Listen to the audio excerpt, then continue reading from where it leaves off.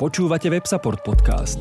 Každý týždeň sa rozprávame so zaujímavými hostiami na témy výkonnostného a obsahového marketingu, podnikania v online prostredí a o dôležitých témach, ktoré vplývajú na virtuálny priestor. Predstavujeme vám ľudí, ktorí hýbu online priestorom. Sledujte nás na Spotify, iTunes a Soundcloude. Ak sa chcete zúčastniť naživo ďalšieho rozhovoru, sledujte nás na Facebooku. Príjemné dobré ráno, dobrý deň, príjemný večer. Nech ste si nás naladili kedykoľvek, počúvate servis Designcast. Podcast z dielne Websupportu, v ktorom sa rozprávame o kvalitných službách a zákazníckej skúsenosti. Veľmi sa teším, že tentokrát prijala pozvanie Michaela Fuleková, Customer Experience designerka z Hyundai Motor Slovakia. Michaela verí, že dobre pomenovaný problém je polovicou jeho úspešného riešenia. Sama sa snaží byť neustále zvedavá, zaujímať sa o ľudí a ich kontext, ešte predtým, ako skočí do kreatívneho procesu. Čo má spoločné dizajnové myslenie so sedliackým rozumom? Ako limity a obmedzenia pomáhajú rozvíjať našu kreativitu? Alebo aký nástroj pomáha robiť dobré biznisové rozhodnutia a tvoriť kvalitnú zákaznícku skúsenosť? Aj o tom sa budeme rozprávať v nasledujúcich minútach. Moje meno je Adam a želám vám príjemné počúvanie. Michaela, ahoj. Ahoj, Adam. Ako sa mávaš? Mám sa dobre a mám teraz také obdobie veľmi kreatívne a je to plné víziev, takže teším sa z toho. A čo znamená, že máš kreatívne obdobie? Tak pracujem v novej spoločnosti, kde mám možnosť si skúšať veľmi veľa vecí. Aktuálne mapujeme zákaznícku cestu. A ja som bola vždy vo firme, kde tá zákaznícka cesta už tak nejak akože bola zmapovaná a tu je to tak, že si to naozaj že staviame od podlahy, ako sa vraví. A je to také zaujímavé, lebo je to napojené na veľmi zaujímavý produkt, čo je vlastne automobil. Takže ľudia s tým majú spojených veľmi veľa príjemných a nepríjemných emócií. O to zaujímavejšie to pre nás potom je. Ja o tom by som vedel rozprávať. A ty si hneď začala mojou obľúbenou témou, zákazníckou cestou, alebo teda procesom mapovania zákazníckych ciest. A ja keď som si robil prípravu na túto debatu, tak som si uvedomil, že vlastne ty máš v talóne veľmi veľa tém, ktoré sú moje srdcovky. Či už je to design thinking, service design alebo customer experience. Tak som sa ťa chcel spýtať, že čím začneme? Že čo bolo u teba prvé? Asi tá zákaznícka skúsenosť, že ja som naozaj, že kedysi veľmi, veľmi dávno začínala to bolo, že som robila v teleshoppingu na tej ako keby zákazníckej linke. A vídala som tam tie hovory tých zákazníkov a keď sa tak spätne pozerám, tak si vravím, že to je niečo, čo ma vtedy nejakým spôsobom chytilo a odvtedy ma to drží a je to už asi, ja neviem, som bola vtedy podľa mňa 19-ročná, 20-ročná žaba. Hej, teraz, takže je to viac ako 20 rokov. A nejaký čas, pomerne dlhý som robila v telekomunikačnej spoločnosti a tam som sa ako keby, že vtedy sa to ešte nevolalo, že zákaznícka skúsenosť, ale ja keď sa teraz pozriem na to, že čo v tej zákazníckej skúsenosti robíme a riešime, tak ja som v tom čase, a to naozaj bolo, že 20 rokov dozadu, ja som chodila na služobné cesty za našimi veľkými korporátnymi zákazníkmi a pýtala som sa ich na to, aké majú problémy, s čím sú spokojní, s čím sú nespokojní. Takže začínala som takto s veľkými zákazníkmi a potom som sa presunula do mass marketu, to znamená, že pre takých tých klasických másových zákazníkov. A točím sa už fakt v tej oblasti, odkedy sa to nejako bola zákaznícka skúsenosť už toľkéto roky. Takže začalo to zákazníckou skúsenosťou a potom, keď to posunieme ďalej, tak skôr bol design thinking alebo service design? Skôr bol design thinking, že keď som... ja teraz musím povedať, že teraz odstupom času to vnímam, že nakoľko... Môžem povedať značku? Nech sa páči, úplne správne. Nakoľko vlastne Slovek Telekom v tom čase bol ako keby pokrokový a hlavne tá aj materská spoločnosť, lebo naozaj oni prinášali do toho biznisu rôzne takéto ako keby pokrokové veci a my sme si pričuchli, aj keď myslím si, že úplne prvý ten workshop bol o service dizajne a učil nás to Mark Stickdorm, ktorý napísal tú knihu. Takže s ním sme mali dvojdňový workshop, presne tento pán. A presne tohto pána sme mali na tom workshope. A pre mňa to fakt bolo, že láska na prvý post-it. Hej, vtedy ešte sme nemali ako keby tie online whiteboardy a fakt to bolo o tých akože lepiacich papierikoch. A on bol na Slovensku? Alebo to ste boli u matky? Hej. Mega. Takže si vravím, že tento pán vo mne zapálil tú iskru a to bolo prvé také stretnutie, ale potom som mala možnosť ako keby prejsť pomerne takým intenzívnym tréningom dizajnového myslenia a vôbec ako keby facilitácie design sprintov a vôbec ako keby nejakej transformácie v spoločnosti a podobne. Takže asi najskôr bol, keď sa na to pozrieme, chronologický service design a potom design thinking. Takže že Mark to naštartoval a prebudil v tebe tú iskru alebo zapálil tú žiarovku. A nás počúva teda široké spektrum ľudí, že máme tu podnikateľov, máme tu možno nejakých študentov, ktorí uvažujú nad tým, že by možno chceli mať nejaký vlastný projekt, tiež ľudí v zamestnaní, tých in-house inovátorov. Ak teda ešte nepoznajú dizajnové myslenie, tak ako by si ho ty predstavila? Alebo ako by si ty zapálila tú iskru v životoch iných ľudí práve pre dizajnové myslenie? Ja veľmi častokrát hovorím, že ja ľuďoch ako keby, že znovu naštartovávam sedliacky rozum, ktorý z nejakého dôvodu, pretože veci robíme tak, ako ich robíme a častokrát možno aj od stola, bez poznania ako keby toho reálneho zákazníka, ako sú čas výnimkám, hej, že nehovorím teraz úplne, že všetci to takto robíme, ale ja sa teda pohybujem väčšinou v tom korporátnom svete a tam to vidím. Hej, že väčšinou ako keby sme nepoboskaní tým zákazníkom a už sme strátili ten kontakt s ním. Takže pre mňa je to dizajnové myslenie, sú to 3 také veci. Je to proces, ktorý ako keby prebieha niekde na pozadí. V rámci toho procesu máme no to sú stovky a nie tisícky nejakých metód, ktoré môžeme používať v rámci toho, ktoré nám pomáhajú buď si upratovať v tých veciach, triediť, alebo otvárať tú hlavu, hej, nejakým spôsobom si pripraviť tú myšlienku tak, aby sme dokázali otestovať a sú tam rôzne prieskumné metódy a podobne. A čo je a ja si myslím, že úplne najhlavnejšia vec je vlastne ten mindset. A to je ten spôsob, akým rozmýšľajú nad vecami a akým spôsobom riešia problémy dizajnéri. Od toho, že sa snažia pochopiť, čo ten problém vôbec je. Že my máme hneď, aspoň z mojej skúsenosti to tak je, že my máme hneď proste 10 instantných riešení. A je to ešte predtým, ako vôbec poznáme, že čo ten problém v skutočnosti je, hej. Prečo to vôbec riešime, koho sa to týka, aký ten človek má proste problém, kde sa to deje, kedy sa to deje, ako sa to vôbec deje, hej, my už máme na to nejakým spôsobom riešenia bez tohto pochopenia. Mne sa veľmi páči, ako si povedala, že je to vlastne sedliacky rozum. A ja som akurát minulý týždeň takto školil design thinking na mojej alma mater na Ekonomickej univerzite v Bratislave. A tá pani profesorka, ktorá teda tam mala tú svoju triedu, tak hovorí, že však vlastne to je sedliacky rozum. Ja hovorím, hej, len zvizualizovaný, alebo teda nakreslený. Hej.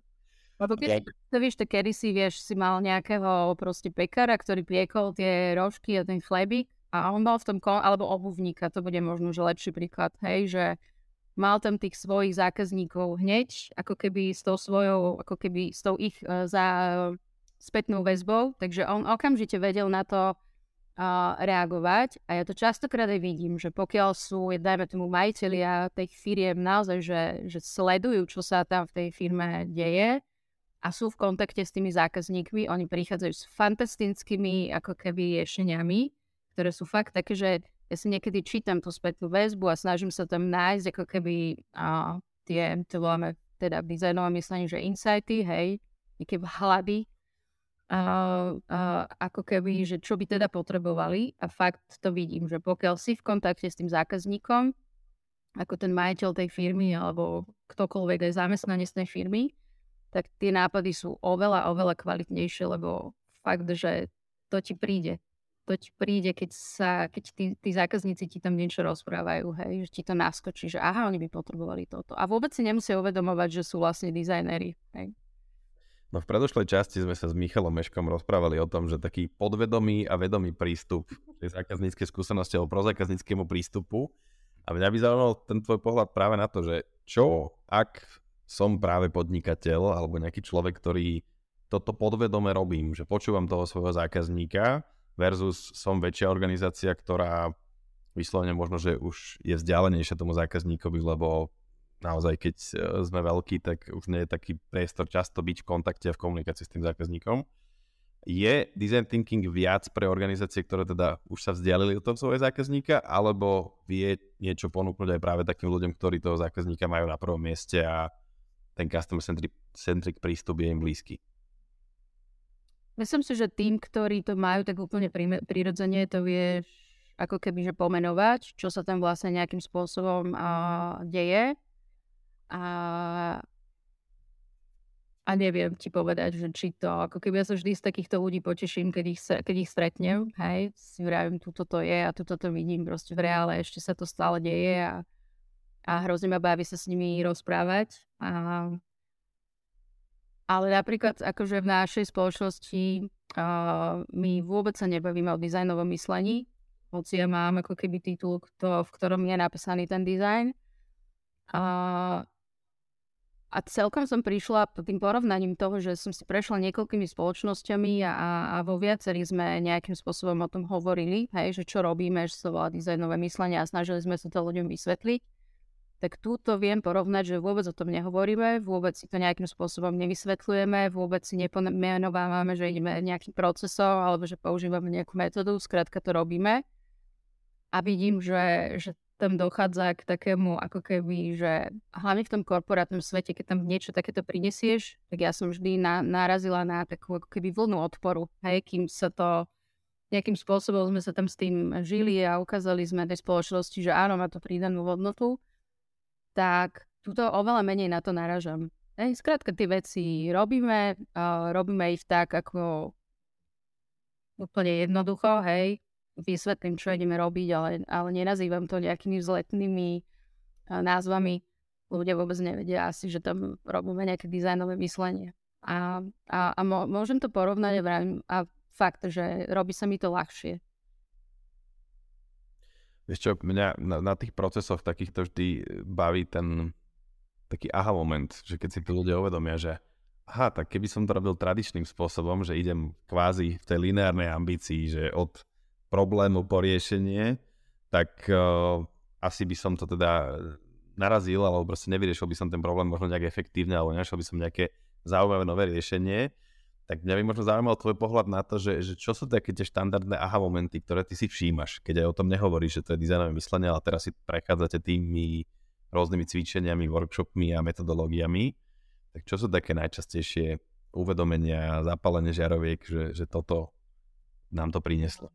Veľakrát je to o tom, že si tak ako keby, že si uvedomujeme, že sa rozprávame ľudia, ktorí sme možno predtým boli ako keby, že rozdelení v rôznych svetoch a existovali v nejakých rôznych svetoch. A že niekedy je to aj o tom, že sa tam skrátka, keď je niečo pre nás nové a možno používame ako keby nejaký jazyk, kedy si hovoríme o rovnakej veci, ale hovoríme trošku inak o tom, tak je to aj o tom, že sa musíme nejako ako keby naladiť na tú spoločnú vlnu. A niekedy to vyzerá, ako keby to bola nejaká konfrontácia, že sa tam vyjasňujeme tie svoje názory. Tak častokrát, ako keby toto keď prehrmí, tak sa to potom ukludní, a obidve tie strany vidím tam, že si začnú ako keby vážiť ten moment z toho, že sme sa nejakým spôsobom spolu nastavili na niečo. Veľakrát je to aj o tom, že si tie veci iba nejakým spôsobom si v nich upratujeme. Ja robím veľa ako keby s vizualitou a veľa vecí ako keby kreslím a veľa vecí skečujem. Dneska keď sme mapovali tú zákaznícku cestu, tak sme si posúvali papieriky proste po stole a úplne to fungovalo a jeden kolega dostal fixku do ruky a robil tam bodky, hej, kde sú oni zodpovední za ten proces alebo za tú časť tej cesty. Takže takéto upratovanie, hej, že keď nájdeme ten spoločný jazyk a potom sa začnú tie veci diať, tak vlastne niekedy si uvedomujem, že to až taká úľava. Že konečne v tom máme nejakým spôsobom nejaký poriadok, nejaký systém a rozumieme všetci, že sme na jednej proste lodi. Hej. Lepšie porozumenie. Ja tam potom ešte celkom pasuje do toho empatia. Že častá reakcia je, že aha, tak ja som vlastne pochopil, že nemôžem sa na to pozerať úplne svojimi očami, lebo ja nie som zákazník. A ten zákazník to môže vidieť úplne inak, alebo si všímať úplne iné veci. A minule jedna účastníčka mi povedala, že ja som si uvedomila, že design thinking je vlastne prudko kolektívna aktivita. No. A to je nádhera, lebo práve vieš, že keď som sa nad tým zamyslel, že keby som mal vypichnúť nejaké 4 kľúčové schopnosti alebo zručnosti, ktoré nám môže dizajnové myslenie práve pomôcť rozvíjať, tak je to v prvom rade tá empatia. Potom je to nejaká schopnosť filtrovať alebo upratovať a robiť nejaké priority, že keď to nejakým spôsobom zatvárame v tom konvergentnom myslení. A potom okrem kreativity, že kreativita nie je vlastne niečo, čo máme ako talent, ale vieme to rozvíjať a cibriť, tak potom je schopnosť realizovať tie nápady a nejakým spôsobom spolupracovať. Takže myslím si, že to je veľmi dôležitý princíp uvažovania do budúcna, aj vzhľadom na kopec tých možných akože všetkých víziev a tém, ktorým možno budeme čeliť ako spoločnosť. A mne sa páči jedna veta, ktorú ty si povedala, keď sme si dávnejšie volali a bavili sme sa práve o dizajnovom myslení, že ty to vnímaš ako metódu, ktorá je nielen že užitočná pre inovácie a pre firmy, ale pre život ako taký. Áno. A mňa by zaujímal ten tvoj pohľad práve na toto, že ten presah, že ako bežný človek môže využívať v tom svojom živote dizajnové myslenie. Ja to ako keby, je to jedna vec, ktorú ako keby, že mám ohmatanú na vlastnej koži a stala sa podľa mňa úplne prirodzene, že sa hovorí, že dizajn vlastne nie je to, čo robíš, ale je to životný štýl. A raz, keď sa ti ten mindset nejakým spôsobom, ako keby to volám, že sa ti resetne vlastne tvoj mindset a nejakým spôsobom začneš tak trochu inak fungovať. Ja to vidím sama na sebe, že som začala byť ako keby oveľa väčším tvorcom svojho života. Hej, že pristupujem k nemu ako keby si uvedomujem tú kontrolu, ktorú nad niektorými vecami mám. Hej, si môžem rozhodnúť, že čo teda urobím, aj rozmýšľam nad tým, že ako by sa veci dali nejakým spôsobom riešiť, miesto toho, aby som si tak akože ľútostivo, hej, niekde si sedela a plačkala si, tak vidím, že sama rozmýšľam nad tým, že ako by sa veci dali robiť. A častokrát ako keby používam sama na sebe niektoré metódy, ktoré máme v tom dizajne. Že si triedím v tých veciach, veľa si v nich kreslím, veľa sa zaoberám tým, aby som vôbec pochopila ten problém. Takže už len tie základné otázky, že kde si, čo sa ti deje, ako sa cítiš, prečo sa tak cítiš, kto nejakým spôsobom ako keby, že s tým súvisí, alebo vôbec si pomenovávam, že čo sa mi deje, kedy sa ti to deje, ako sa ti to deje, tak aj to je jedna z tých vecí, ktorú častokrát keď mi niekto začne rozprávať o nejakom svojom probléme, tak toto sú veci, ktoré začíname rozbalovať. Kde si začína ten človek uvedomovať, že aha, keď potrebujem vlastne pochopiť, že čo je ten problém. A potom sa pýtam pre mňa to je taká zázračná formulka, čo by ti pomohlo. A tam ako keby nejakým spôsobom rozmýšľaš nad tým, že čo by mohli byť tie možnosti, akým by si vedel si ten svoj problém ako keby vyriešiť. Lebo častokrát ten človek má ako keby tú odpoveď má vo svojom vnútri. Alebo môžeme prísť na to spolu. Ale vlastne, keď sa rozprávame o tom, čo by ti pomohlo, tak veľakrát tí ľudia majú nejaké riešenia proste v tej hlave. A potom sa pýtam na to, že je niečo, čo by si vedel vyskúšať, dajme tomu na 2 alebo 3 týždne. A takto som sa k tomu dostala úplne jednoduchými vecami, že idem tým procesom, lebo vlastne na začiatku máme to, že tak poďme sa rozbaliť ten tvoj problém, to, čo mi tu rozprávaš. Že poďme si to pomenovať, poďme sa pobaviť o tom, čo by ti pomohlo, aké by mohlo byť riešenie. A vlastne vyberieš si jeden taký mini prototyp, hej, nejakú malú vec, ktorá ti vie, ako keby, ktorú si vieš otestovať na 2-3 týždne, hej.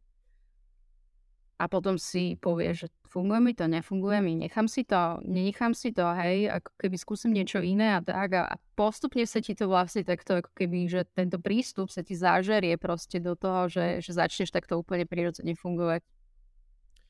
Možno pre posluchačov, ktorí sa s tým ešte nestretli, tak za mňa odporúčam schému dvojitého diamantu, alebo double diamond, ktorý krásne popisuje tie fázy, cez ktoré si človek prechádza, keď na začiatku má nejaký problém, potom sa ho snaží pochopiť a ide tak do šírky.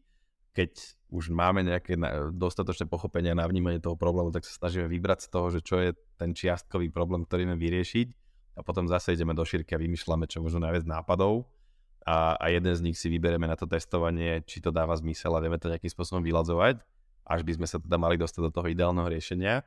A mňa by zaujímal tvoj pohľad na to, že keď sa bavíme o tej kreatívnej fáze, mne sa častokrát stáva, že tam je niekedy celkom výzva nakopnúť ľudí k tomu, aby uvažovali nad vecami inak. Alebo tak inovatívne, že mimo tých svojich zabehnutých kolají hľadali možno riešenia, ktoré nie sú také tie na prvú, že takto by som to riešil tradične a štandardne, ale že chcem výjsť z tých zabehnutých stereotypov a zapnúť tú kreativitu tak trošku na vyššej úrovni. Že čo tebe v tomto pomáha? Hľadať také netradičné, inovatívne riešenia v tej kreatívnej fáze. Ja sama som ako keby, že len nedávno, myslím si, že minulý týždeň, keď som mala takú skupinu študentov z Nexterie, s ktorými sa práve teraz ako keby, že prechádzame si týmto procesom a vysvetľujem im, ako im dizajnové myslenie vie pomôcť pri tom, keď si nejakým spôsobom kreujú svoju budúcu pracovnú kariéru. Hej? Že sú teraz niektorí ešte ako keby uprostred vysokej školy, niektorí už končia, niektorí už aj dokonca pracujú, majú veľmi veľa záujmov a snažia sa ako keby prísť na to, že dobre, ktorým tým smerom sa vybrať. A práve minulý týždeň sme mali také stretnutie, kde práve sme sa prehúpli z tej takej analytickej časti, kde si skúmali, čo ich vlastne baví a v čom sú vlastne dobrí, aké majú životné hodnoty, čo vôbec svet rieši ako nejaké problémy, hej? Že kde by videli tú pridanú hodnotu, čím vedia prispieť tomu svetu, tak sme sa prehúpli do tej kreatívnej časti a mali si vytvoriť 3 scenáre. Hej? Že jedna tá alternatíva bola taký ten scenár náprvu, že niečo, čo sa mi už tvorí v tej hlave, niečo, kde vidím ten svoj smer. Druhá bola taká trošku zákerná a to bolo, že keď vám zoberiem túto alternatívu, ktorú ste si tuto vysnívali, čo s tým všetkým, čo máte, hej, alebo čo ešte je pred vami, že nazbierať ako nejaké skúsenosti alebo nejaké zručnosti, by ste mohli robiť.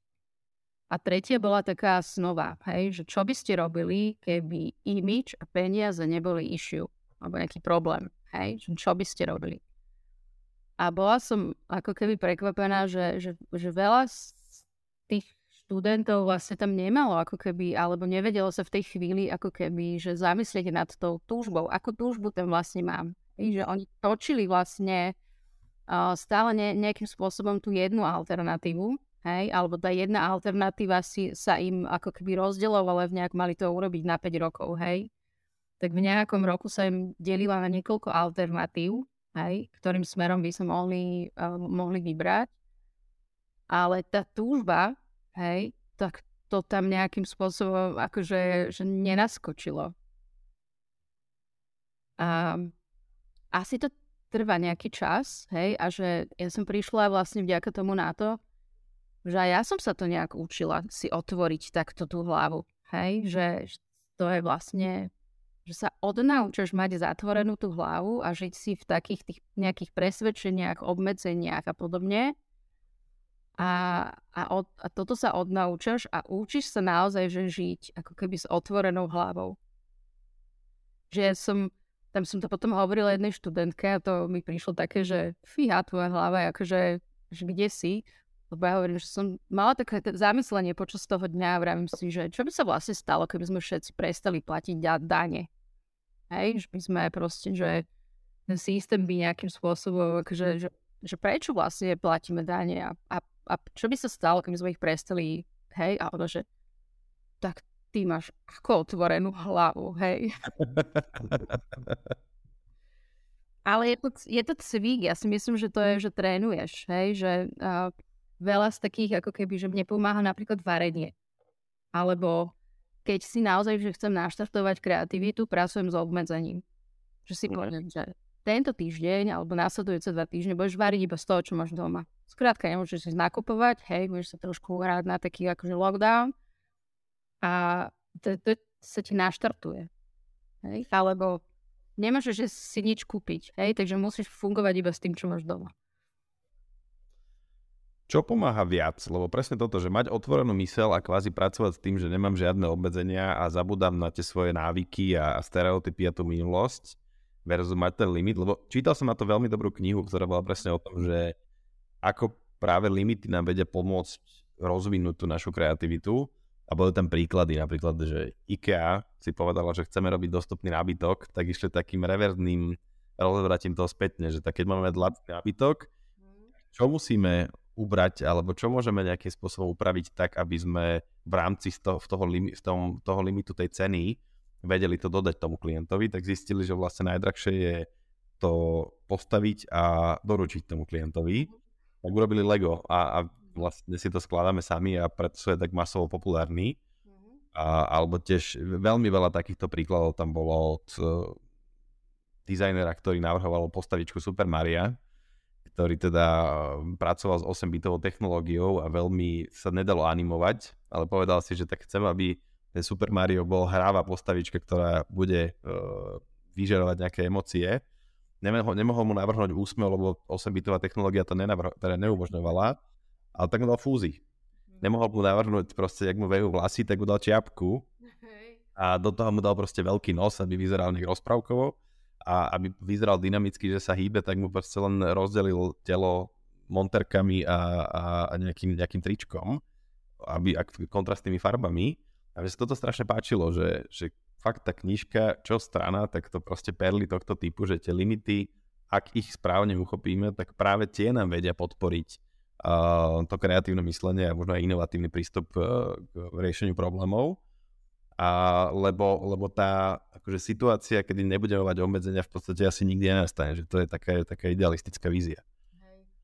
Ešte jedna vec, ktorá mi teraz, keď tam rozprávaš, nápadla, ktorú veľmi rada používam a ľudia sa na tom vedia, že úplne odpaliť, a to je, že anti-brainstorming. Že vlastne rozmýšľaš nad tým, ako by si ten problém vedel zhoršiť. Okay. Niečo sa nejakým spôsobom deje a ty rozmýšľaš nad tým, že dobre, jak by som to vedel nejako zhoršiť. A tam sa ľudia vedia ako keby, že uvoľniť v tomto a prichádzajú ako keby, že dobre, je to pre nich na začiatok ako keby jednoduchšie. Takže to je tiež taká jedna z tých vecí, ktorá ako keby v tej kreativite vidím, že mi pomáha, keď ju potrebujem naštartovať. Že niekedy je to fakt o tom, že možno niekde potrebuješ taký ten ventil, že najprv si povedať, ešte to zhoršíme. Darí sa ti u ľudí vypínať takú tú autocenzúru, ktorú väčšinou máme pri kreatívnom procese? Prichádzam na to, že to nejaký čas trvá. Že nemôžeme očakávať, že sa to stane hneď.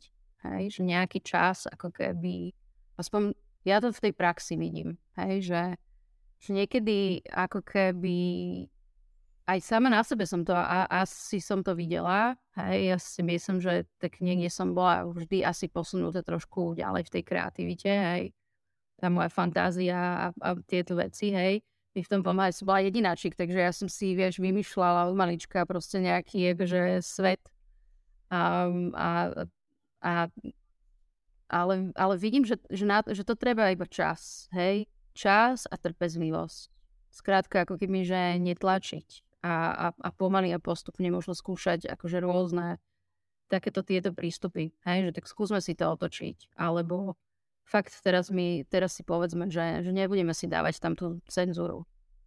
Napríklad robila som teraz s tými študentami také veľmi jednoduché cvičenie a kedysi som to mala dokonca na monitore, že áno, ale a áno a, kde si ľudia vedia, a toto mi celkom funguje, že tí ľudia vedia na tom pochopiť, že dobre, keď brainstormujem a dávam si tam hneď od začiatku to áno, ale robíme to na takom cvičení, že plánujeme party, jeden povie, že tak mohli by sme urobiť party na Bratislavskom hrade a druhý povie áno, ale, že sa zabrzdil.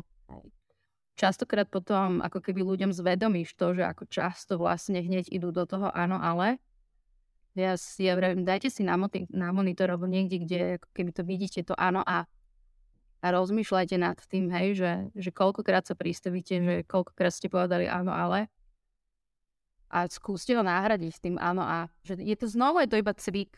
Vlastne sa ako keby veľa vecí sa v podstate odnaučaš a učíš sa na novo, hej. Ten mozog je v tomto úplne fantastický, hej. To tie jeho možnosti, ako keby, že sa nejakým spôsobom prenastaviť to je výhoda.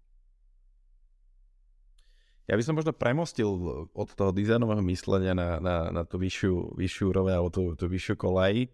Keď sa rozprávame o dizajne služieb alebo service dizajne ako takom, ty si už teda spomenula, že si sa s tým stretla prvýkrát na tom workshope s Markom Stigdornom. A ako by si vysvetlila service design ako rolu alebo nejakú profesiu ľuďom, ktorí to možno ešte nepoznajú? No, väčšinou to vysvetľujem cez to, že tá služba je vlastne niečo nehmotné, čo je všade okolo nás, hej. Je to napojené na nejaký produkt, je to ako keby nejaký zážitok, ktorý tam ten zákazník má, hej, alebo sériu nejakých proste ďalších interakcií, ktoré potrebuje k tomu produktu. Alebo je to proste, že má spoločnosť, ktorá ponúka službu, hej, nejakým spôsobom a je to séria nejakých krokov, ktoré vedú k nejakému cieľu, ktorý sa on snaží naplniť. A to je ťažká otázka, že niekedy, keď sa ma opýta niekto, že a ty čo vlastne robíš, tak akože si vždycky tak vzdýchnem, že kde začať. V organizáciách v Amerike až v 77% prípadoch to bolo o tom, že pomáhali organizácii zvyšovať tú orientáciu na zákazníka. A tu by ma zaujímalo, trochu si to aj načetla s tým, že vy teraz prechádzate mapovaním zákazníckych ciest a snažíte sa to nejakým spôsobom možno transformovať v tej väčšej orientácii na zákazníka. Že myslíš si, že dá sa to dostať aj do firiem, ktoré to tam nemajú zakorenené od začiatku? No aj u nás sa to postupom času, akože je to úplne prirodzený podľa mňa proces, lebo ako keby, že začnú ťa hnať, ako keby, že tá snaha o čoraz lepší ako keby výsledok. Takže v nejakom momente sa ti to tam možno začne tak trochu vytrácať, hej. A my máme teraz 3. generáciu, ako keby a potom zakladateľovi toho vlastne, ako keby, že najvyššieho.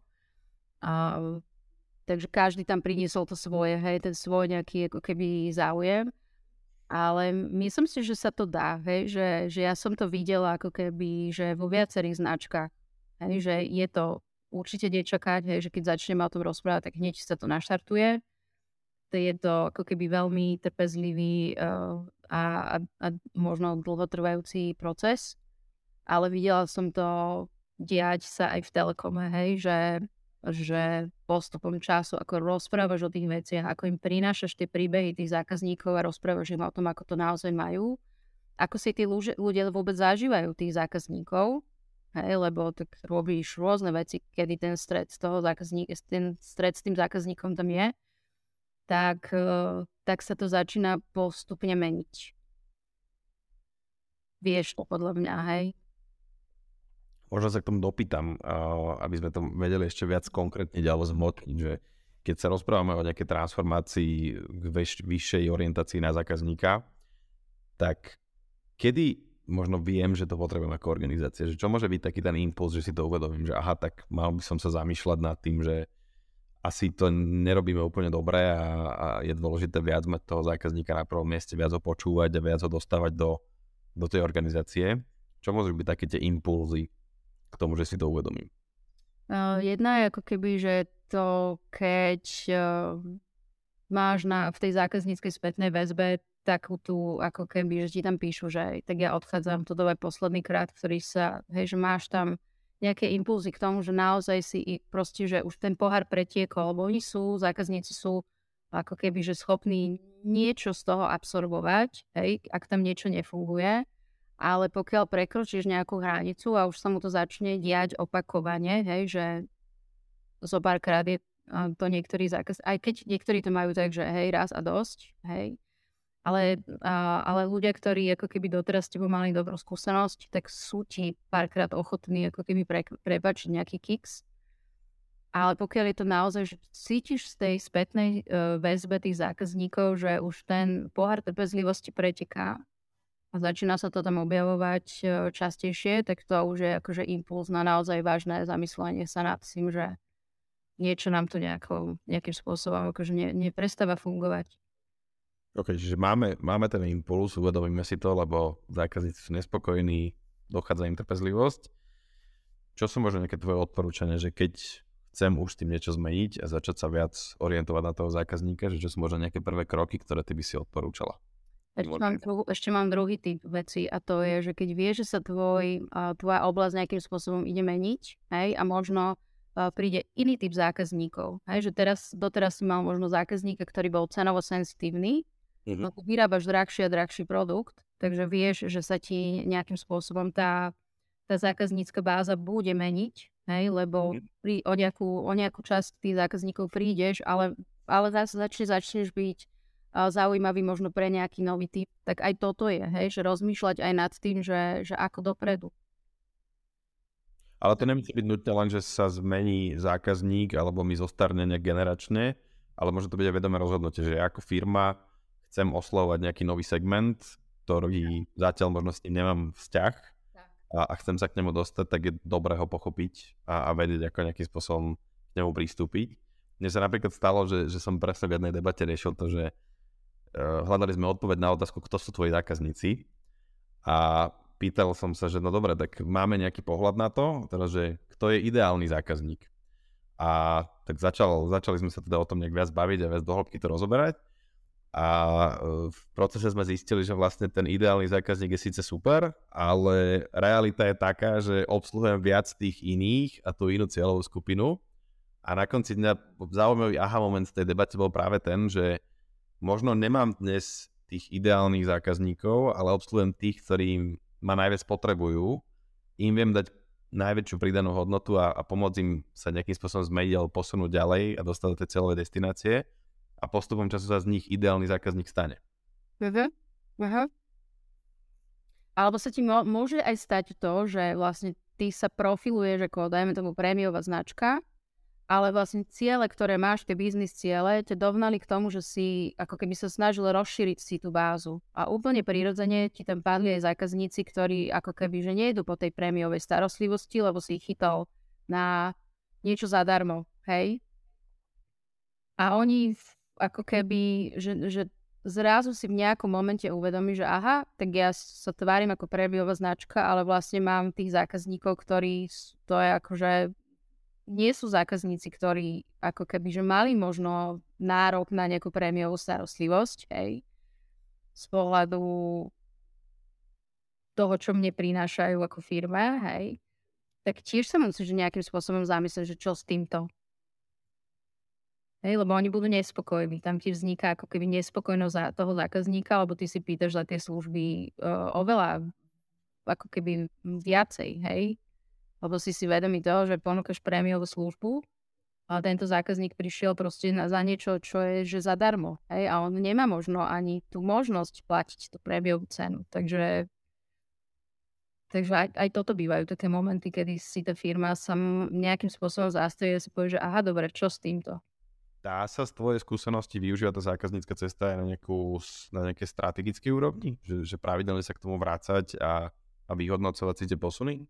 No, určite. To, čo tam bude, ako keby, že ďalšie z tých cieľov je vedieť, kde máme možno také tie zlomové momenty. Kde sú momenty, kedy ten zákazník, kedy sa nám vlastne stáva to, že ten zákazník si povie a dosť. Hej? A nejakým spôsobom ide sa vyliať ako keby niekde na sociálnu sieť, alebo úplne odchádza. Hej, že si povie, že tak ja som s vami skončil. Že čo to ten ako keby moment je. A zároveň tam ako keby, že je to veľmi dobrý nástroj pre nejaké ďalšie biznis rozhodnutia.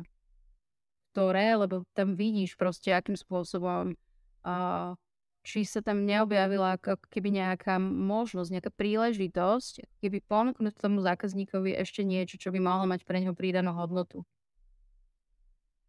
Lepšie sa ti to tam hľadá, lebo možno vidíš viacej ako keby, že celý ten proces aj do budúcnosti, čo by mohol potrebovať, hej, a kde to potrebuješ zasadiť v tej ceste, tak aby mal o tom tú informáciu v tom správnom čase.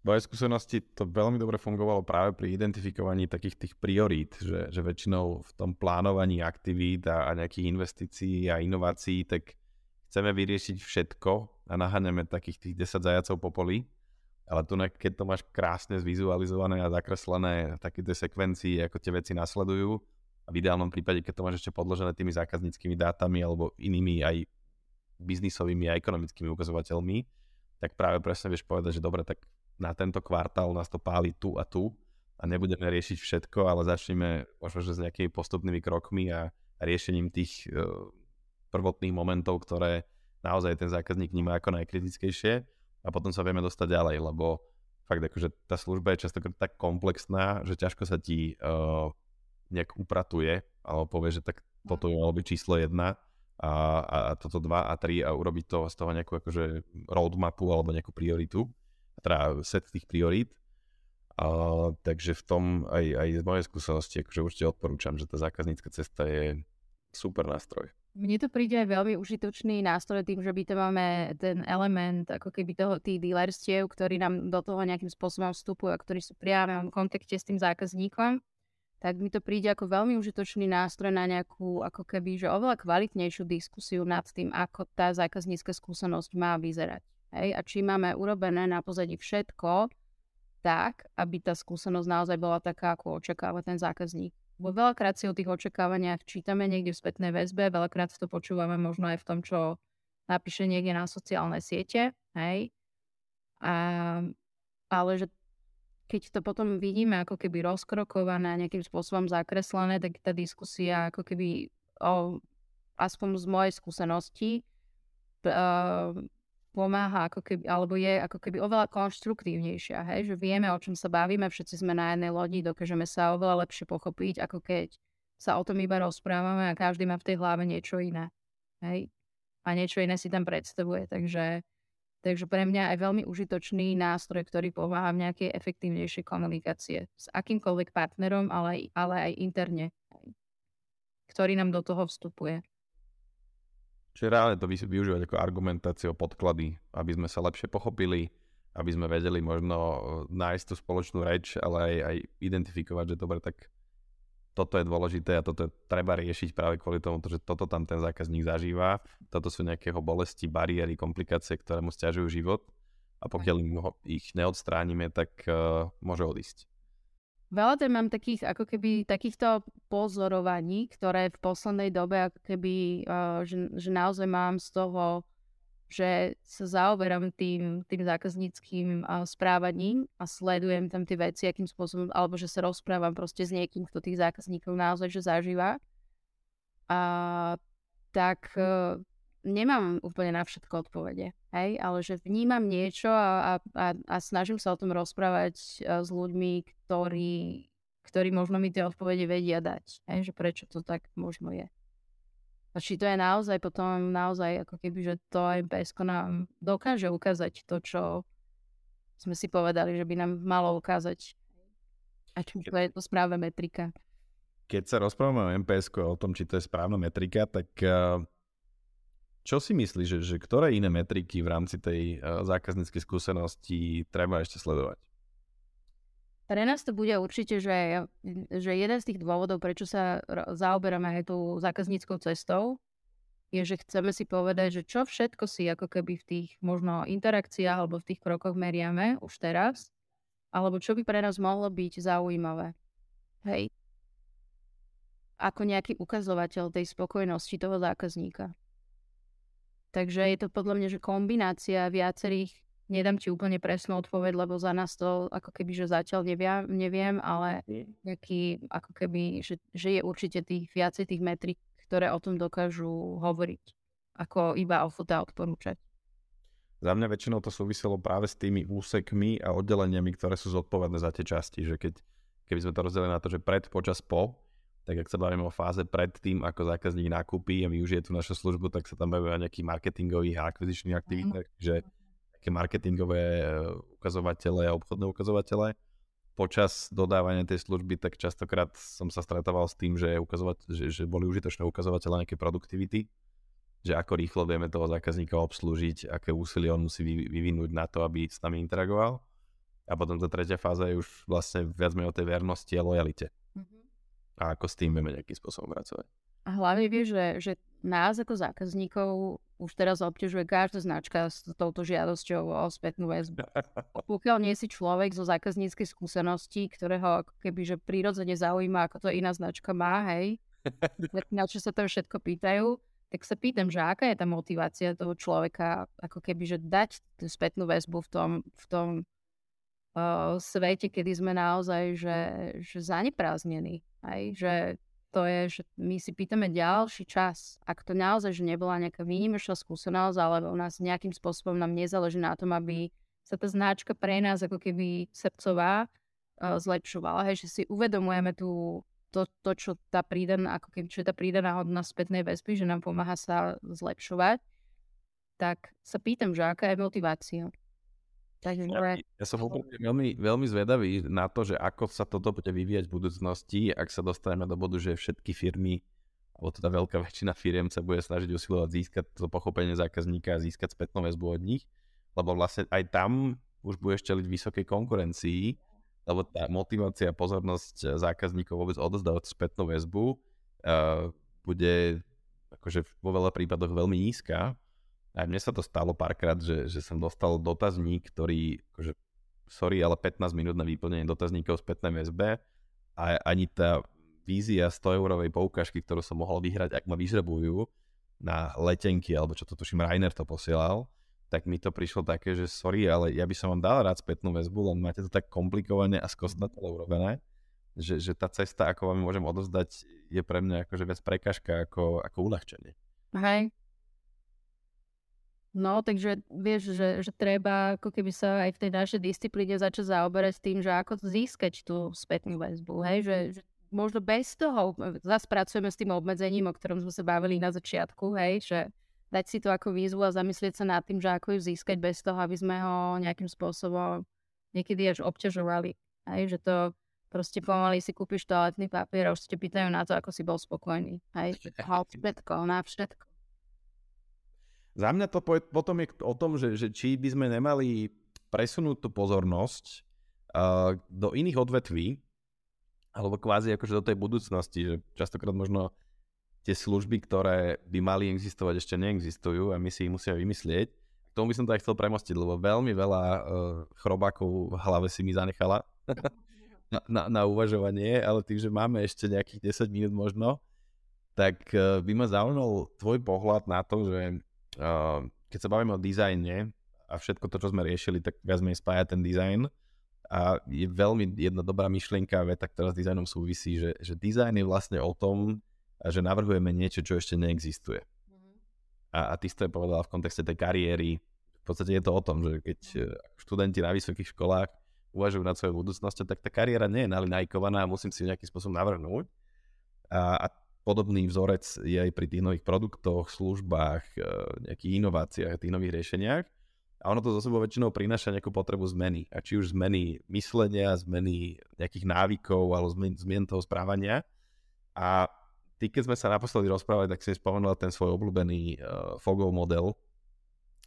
A to by som chcel možno, aby si nám ešte trošku viac priblížila aj poslucháčom, že prečo to môže byť užitočné, lebo ty si vravala, že treba o tom rozprávať, treba to nejakým spôsobom popularizovať, tak poďme to spopularizovať.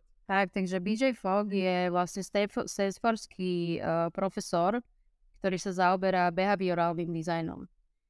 Je to veľmi, ako keby, že to, čo skúma, je, akým spôsobom si človek buduje nejaké návyky. Hej?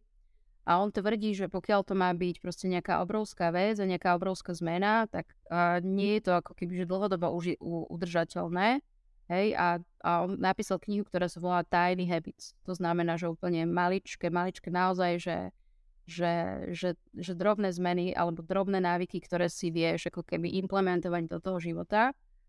A mne to bolo hrozne sympatické, lebo jeden z tých princípov toho dizajnového myslenia, ktorého sa držím, je, že začni v malom, ale začni. A vždy si to tak hovorím, keď mám takú tú tendenciu ako keby ísť do nejakého takého, že ježiš, musím to mať vyňuňkané, hej, a potom sa do toho pustím, tak si vrám začni.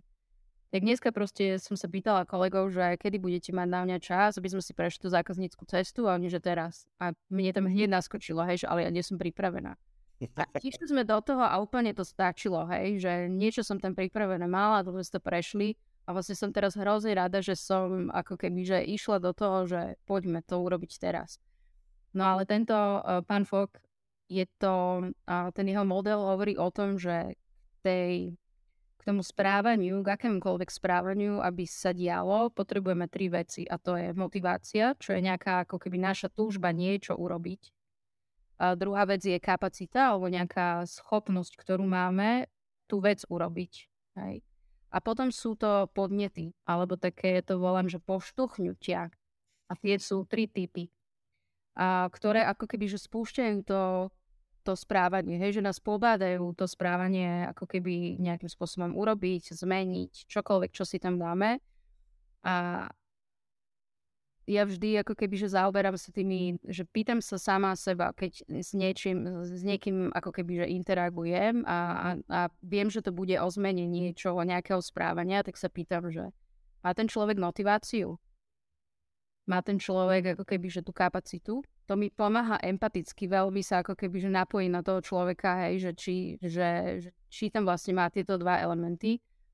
A tento Fok vraví, že je proste nejaká hranica, kedy ty môžeš mať vysokú motiváciu, ale nemáš tú schopnosť alebo nemáš tú zručnosť vlastne tú vec urobiť alebo správanie zmeniť, tak sa vlastne nič neudeje. A rovnako je to aj, že keď nemáš motiváciu, ale máš tú schopnosť, hej, aj by si to mohol urobiť, ale si ti skrátka nechce. A to, čo ťa vyťahuje spod tej hranice, alebo ako keby nad tú hranicu, sú vlastne tie podnety. A tie podnety sú 3 typy. Niektorým ľuďom, ktorí majú vlastne že vysokú motiváciu a vysokú tú kapacitu alebo tú schopnosť to urobiť, stačí signál. Hej, že ty im dáš nejakým spôsobom akože znamenie a oni idú. Hej. Chceš od nich, aby ti, ja neviem, nejakým spôsobom akože poslali peniaze, on to opisoval ako keby na nejakých takých dobrovoľných príspevkoch. Hej, že tá motivácia je v tom, že rozpráva sa, dajme tomu, on tam píše o zemetrasení na Haiti v roku 2010 a kedy vymysleli, že SMS, ako keby tá zbierka, hej, sa diala proste poslaním SMS-ky a to bol pre ľudí ako keby veľmi jednoduchý spôsob, ako darovať peniaze. Hej, takže tú motiváciu ako keby naštartovali tým, že sa o tom rozprávalo, že ukazovali tie obrázky, hej, že tu sú ľudia, ktorí reálne potrebujú vašu pomoc a dali im ako keby, že veľmi jednoduchý spôsob, ako tie peniaze darovať. Takže to bol ten signál, hej, ľudia skrátka ako keby na to naskočili a šli. Potom je podnet, ktorý používame, keď máš vysokú motiváciu, ale nemáš tú kapacitu alebo tú schopnosť. Kapacita kľudne môže byť, že nemám čas, nemám nejaké ako keby znalosti a zručnosti k tomu. Čokoľvek, čo by ti mohla byť nejakým spôsobom bariéra. Hej? Ten podnet sa volá, že facilitátor. A už z toho názvu hovorí, že musíš vlastne toho človeka nejakým spôsobom dať mu pomocnú ruku a tak trochu ho viesť. Hej, zvyšovať mu vlastne tú kapacitu alebo tú schopnosť. To znamená, že uvoľníš mu, keď si šéf, hej, a máš človeka, ktorý je ako keby, že motivovaný, ale skrátka ako keby, že nemá čas, hej, tak to, čo s ním potrebuješ urobiť, že sa s ním prejdeš vlastne všetko to, na čom robíš a sprioritizuješ mu tie veci. A potom je posledný typ toho podnetu, alebo toho poštuchnutia, ktorý sa volá spark. To znamená, že ako keby taká nejaká, že zapojíš tam takéto, že aha, možno taký záujem, hej, zapáliš záujem v tom človeku. A to je v prípade, keď ten človek nemá motiváciu. Hej, že má tu schopnosť to urobiť, však mohol by, hej, mám aj čas, aj peniaze, aj proste, akože viem, ako to urobiť, ale tá motivácia tam nie je. Takže hľadaš v tom podnete niečo, čo by v ňom podnietilo nejaký záujem.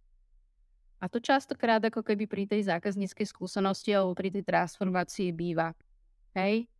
Že tí ľudia majú toho veľmi veľa a skrátka ako keby, alebo nerozumejú tomu prečo. Hej, prečo by sa takéto niečo malo udiať? Však sme to 20 rokov robili takto, ako to vieš a fungovalo to, tak prečo by som akože niečo mal robiť? Takže naozaj potom je to ako keby o tom, že možno rozprávaš o tých dôvodoch, že im vysvetľuješ tie veci. Hej. Ak by si poslucháči chceli naštudovať o tomto viac, tak odporúčaš nejaké super zdroje? Že kde sa k tomu dostať? Prečítať si tú knihu BJ Fogg s 2 G. Ako keby sú k tomu, keď si vygooglia ten jeho model, Foggov model, tak veľmi jednoducho to má v tom modeli ako keby popísané, ako to funguje. A potom je to iba naozaj o tom, že rozmýšľať nad tým, hej, že v praxi si nájsť nejaký príklad, kedy sa ti to deje. To mám napríklad tento Foggov model mám v kancelárii na flipcharte. V momente, ako mi tam niekto príde a niečo začneme nejakým spôsobom riešiť, tak to za ním vidím, hej. Takže mne osobne to pomáha ako keby sa empaticky napojiť na toho človeka a povedať si, má ten človek vôbec ako keby, že tú motiváciu, ak sa o niečom bavíme, hej. A niečo, dajme tomu, že budeme musieť spolu robiť, hej. A je schopný to vôbec urobiť. Veľakrát, ako keby, že máš ľudí motivovaných, ale vlastne je to pre nich niečo nové, nevedia, čo to znamená, hej. Takže musíš byť tak trochu tým facilitátorom, ktorý ako keby chytí za tú ruku a pomaly ich vedie nejakým smerom, trpezlivo, aj láskavo, s rešpektom. A postupne. Michaela, kde si myslíš, že treba viac toho dizajnového myslenia? Podľa mňa všade, kde sme si odpílili nejaké takéto rozmýšľanie, hej, že hneď skočíme do nejakého, že tak do riešenia, čo je úplne prirodzené. Ten mozog sa snaží proste vyriešiť akýkoľvek problém tam je, hej. Ale všade, kde nám ako keby chýba takéto zastavenie, myslím si, že by to mohlo veľmi pomôcť v takých tých pre neziskovky. Tam mi to príde ako veľmi užitočná vec, lebo tiež pracuješ s nejakým typom ako keby obmedzenia. A častokrát tam vidím, že tí ľudia ako keby to rozmýšľanie majú, lebo oni úplne prirodzene tak musia fungovať. Ale niekedy je to o tom, že možno zastaviť sa a rozmýšľať nad tým, hej, čo je ten problém, ktorý riešim. To tam nie často vidím. A vo verejných službách zase nevidím tú motiváciu. Hej, že to je taký tak trochu monopol všade. Hej, že tí ľudia nemajú vlastne na výber a tak sa ide ako keby, že ako sa to dá. Ale aj tam sa to mení. A vidím tam veľmi pozitívne zmeny. Hej, minulo ma tak jedna zo zdravotných poisťovní akože úplne príjemne prekvapila. A tým, že ako jednoducho bolo sa prihlásiť do tej appky a niečo si tam proste zaadministrovať. Že som si povedala, že wow, to by som nečakala. Takže neziskovky a verejný sektor. Tak, a potom myslím si, že veľmi užitočné by to mohlo byť aj pre mladých podnikateľov. Hej, že to je skôr takéto rozmýšľanie dopredu. Pripraviť sa na to, čo tam predo mnou je, do akého konkurenčného sveta vlastne idem. Ja som takto robila s kaviarňou, ktorú mám túto kúsok cez cestu a kedy sme sa zamýšľali, a je tu, vieš, v okolí, v mojom okolí je tu asi 8 alebo 9 kaviarní, tak akože rozmýšľaš nad tým, čím sa vlastne odlíšiš, kto je vlastne tvoja cieľová skupina, čím sa odlíšiš, čo im ponúkneš, hej. Ja by som ešte sa vrátil k tej budúcnosti. To je taký dosť oxymoron, že vrátim sa k budúcnosti, ale keď sa bavíme o tých, že začínajúci podnikatelia alebo aj ľudia, ktorí teda vstupujú na pracovný trh, minule som čítal nejakú štúdiu Svetového ekonomického fóra, ktoré hovorilo o tom, že 85 miliónov pracovných miest nám do rokov 2025 zanikne, ale 97 alebo 95 vznikne, čiže vznikne viac pracovných pozícií, ako zanikne a bude tam vysoká konkurencia. Častokrát to práve súvisí s tým, že aj kopec tých pozícií, ktoré vzniknú, tak ešte si nevieme predstaviť, ešte neexistujú. A zase akože v kontexte dizajnového myslenia, tak vieme si to nadizajnovať. Máš ty nejaký takýto futuristický pohľad na to, že akých nových služieb potrebujeme v tej spoločnosti viac?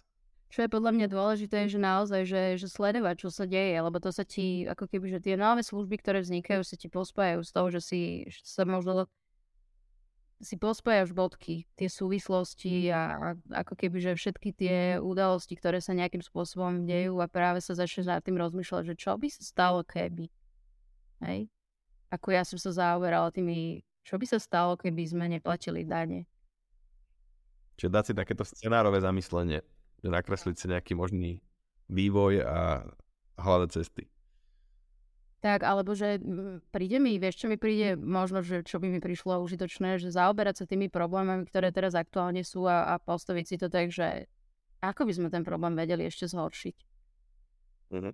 Alebo aký ešte iný, že zaoberať sa vôbec tým, že aký ešte iný problém by mohol v tomto svete ako keby vzniknúť. Tak proaktívne rozmýšľať dopredu, že čo by mohlo nejako nastať. To dobré, že mysleť do budúcna, aby sme sa vedeli pripraviť ešte na horšie, ako môže byť.